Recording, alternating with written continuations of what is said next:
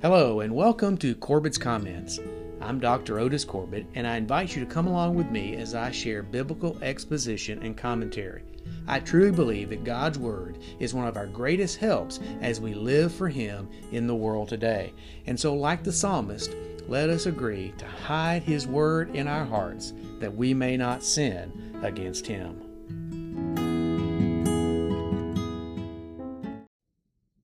Hello, I'm Otis Corbett. And today I want to share a word about loyalty as I comment on Psalm 136 verses 1 through 4. This passage reads, "O give thanks unto the Lord, for He is good, for His mercy endureth forever. O give thanks unto the God of gods, for His mercy endureth forever. O give thanks to the Lord of lords, for His mercy endureth forever. To Him alone doeth great wonders, for His mercy endureth forever." One thing that's certain about the United States, we love our college sports. Now, in some places, basketball is the reigning sport, but in the South, where I live, college football is king. And that reminds me of a funny story. At least I think it's a funny story. During the early days of the University of Alabama, the school was all male. No females were allowed to enroll. Now, one year at the beginning of the 20th century, the all-male student body went on strike. Yeah, they wouldn't leave their dorms. These young men had two demands, just two. First, they wanted the administration to allow women to enroll. The leaders of the university, after some deliberation, agreed to this demand, but they objected to the second one, which was for the university to form an intercollegiate football team. This was a bridge too far for the school's elders. They refused, protesting, "Football's a northern sport and it'll never catch on down here. Besides, it's much too hot in Alabama to play football." Bear Bryant would disagree, I'm sure. In Alabama, people are passionately loyal to their chosen team, to the point that college football has almost become a religion. It matters not if your team has a bad season because there's always next year. Team rivalries are intense, so much so that head coaches with a losing record will be forgiven if they beat their intrastate rivals. The entire state of Alabama comes to a screeching halt during the annual Auburn-Alabama Iron Bowl tilt. Now, you'd think it had snowed. The streets are so empty. If you're from Alabama, you know what I mean. As loyal as people are to their sports teams, there is one who is even more loyal to those whom He loves, Yahweh God. As Proverbs 18:23 says, "There is a friend that sticketh closer than a brother." And for us, that one is Almighty God. You see, the term that is translated mercy in Psalm 136 in the King James Bible is the Hebrew word chesed.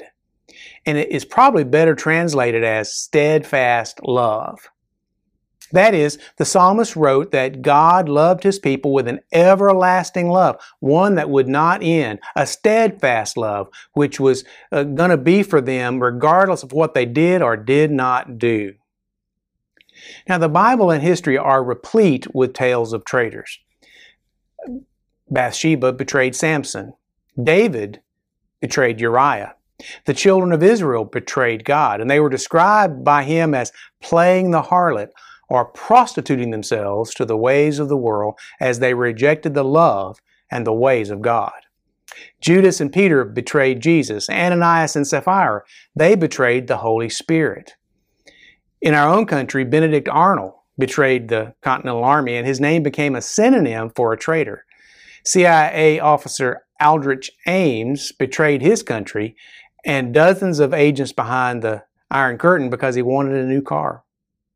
And besides all of that, husbands and wives cheat on each other, parents betray their children by abusing them, and friends turn on one another.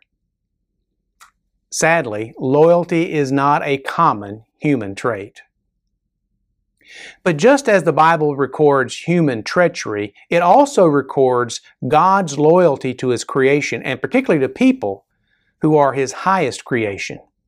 The remainder of Psalm 136 is a laundry list of what God had done for Israel up to that time when the psalmist was writing. This included everything from creating a wonderful world for His people to live in, to delivering them from slavery in Egypt, and also defeating the enemy kings that tried to keep God's people from their promised land. God stood by His people like that friend that sticketh closer than a brother. Now, despite God's loyalty, His people betrayed Him, and they turned to other gods and other ways of life. In response, God doubled down on His loyalty. You see, He knew that people were frail and limited. He saw that they were hapless, helpless, and hopeless in their sin. He could have turned His back, but instead He sent His only begotten Son, Jesus, to save people from their sin. Paul described God's loyalty to people in this way in Romans 5, 6 through 8. For when we were yet without strength, in due time Christ died for the ungodly. For scarcely for a righteous man will one die, yet peradventure for a good man some would even dare to die. But God commended His love toward us, in that while we were yet sinners, Christ died for us.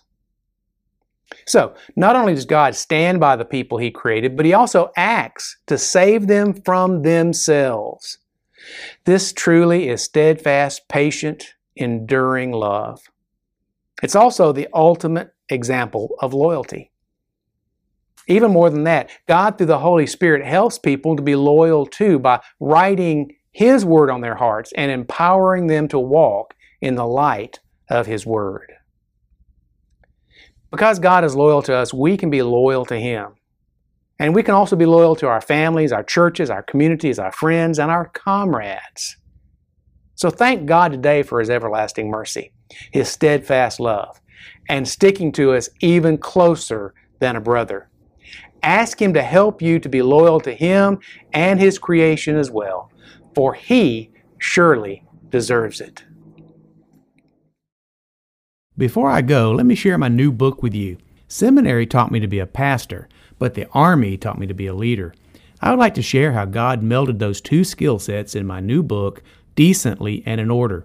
It's available now on Amazon in paperback and on Kindle.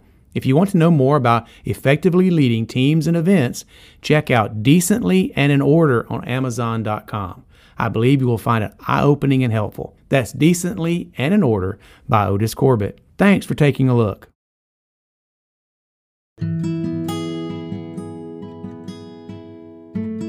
Thanks for listening.